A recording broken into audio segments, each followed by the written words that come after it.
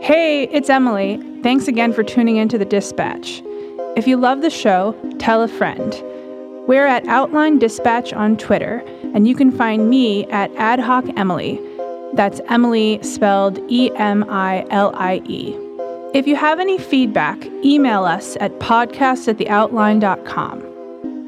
Thanks for listening and enjoy the show. I guess I'm busy. Oh, yeah? The Outline World Dispatch. Every Monday through Thursday, we bring you a story on the theme of power, culture, or the future. Handpicked from theoutline.com. Power.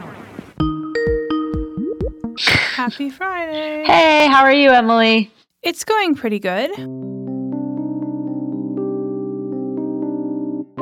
So you came to me with an idea for a story about this Washington, D.C. startup called Meal Tribes, and it kind of grew into something bigger than that. So, two things. I had read about it back when it first launched, which was right after the presidential election, so like in January 2017. And the write-up was sort of interesting. It was a little bit snarky and funny.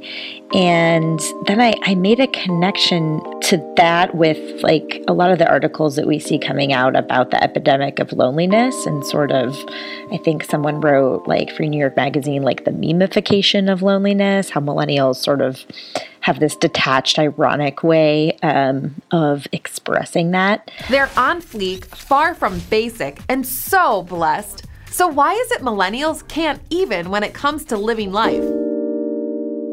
And I sort of thought, maybe this is, it seems like an interesting way to meet people, and it seems like a little more earnest than a meme. I wonder if there are other things like out there that are similar, and what it would be like to go to one of these.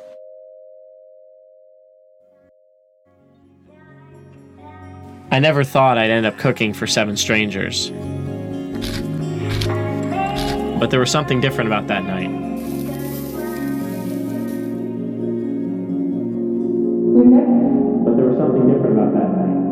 Meal Tribes is a potluck club, and it's for anyone who just wants to get together and have a conversation with strangers and enjoys potlucks. You show up to a host's house at a specified time and try to, have a meal with people you've never met before. But there was something different about that night. And you tried this out. What was that like for you? Yeah, so it honestly, and I don't know if you and I talked about this dynamic before, but I did go into it as a reporter, not only in how I was thinking about it, but also in terms of, I did tell them up front that that's what I was doing. I just, I didn't want to be undercover. I didn't think that was like a very honest, ethical way to go about it. But then, I think I felt once I got in there just as at ease or ill at ease as everybody or anybody else. What I kind of can't suss out is like how their reactions or things they said may or may not have been different, knowing that someone was going to write about it. So, who did you meet there? So my host was a young man by the name of Andrew. I believe he works in finance. He has been working in D.C. for about 3.5 years. I would definitely describe his apartment as a little bit of a bachelor pad. Not in the sense that it was messy at all. It was actually quite clean, but just in the sense that, he lived alone. There was not a lot on the walls. And so I think that this was really kind of a way for him to break in hosting. Then there was a married couple who drove in from the suburbs, which was cool. I definitely expected it to be very city slicker. So they were them. And there was a young woman named Megan who I lead the story with. Megan is kind of at the beginning of the story. You have a great lead where you say that this woman is really good at making friends in unlikely places. I'll just read from the story a little bit. She's made friends on Craigslist looking for salsa dancing partners. She's made friends through volunteer projects and out of online dates. She once made a friend whom she now considers a close one at an exercise class. And then you go on to say that recently, though, she's been turning to the sharing economy to find friends.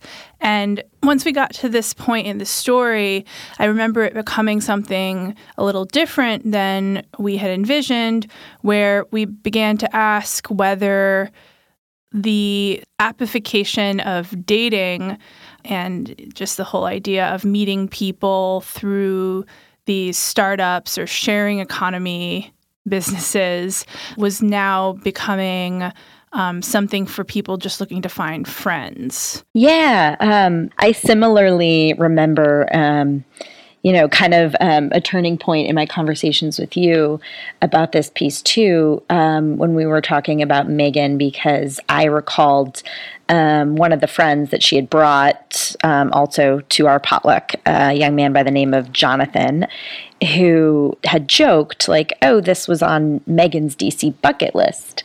And so I think we kind of had a light bulb moment with that, because it seems like it's something that is a thing to do, or on a long list of like fun kind of app millennial-ish things to try.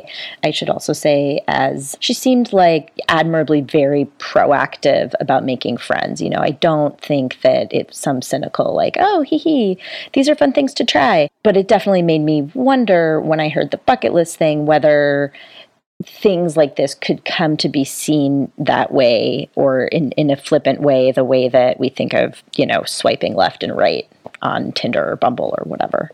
To me, the most poignant aspect of this story was you asking kind of whether these avenues for making new friends could result in these genuine connections, or if it's almost like a form of entertainment or a recipe for sort of fleeting connections in the same way that we talk about fleeting connections in online dating. What was your ultimate verdict on whether or not a company like Meal Tribes could result in a new set of best friends or something? I think that it absolutely could result in something like that. And I'll be very curious to see if this idea catches on more and grows. I think that it will.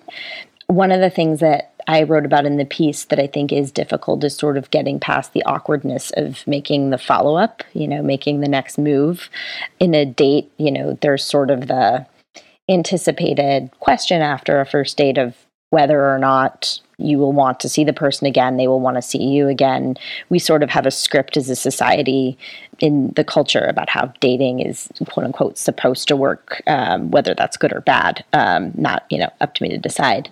But for friendship, it's a little bit of a different script. And one of the things that Andrew said to me was, I think you would still have to have, maybe you had a conversation at Meal Tribes about a band that was coming to town or something that you wanted to do that makes for a natural follow-up.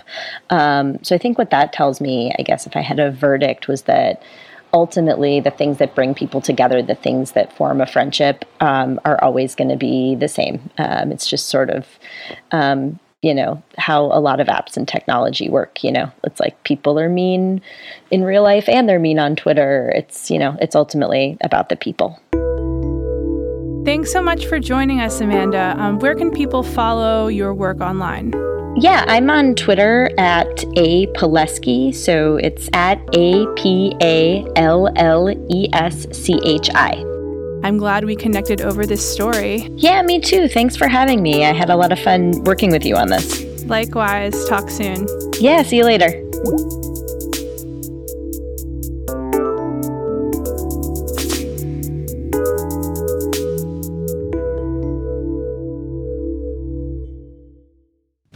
Thank you for listening to The Dispatch.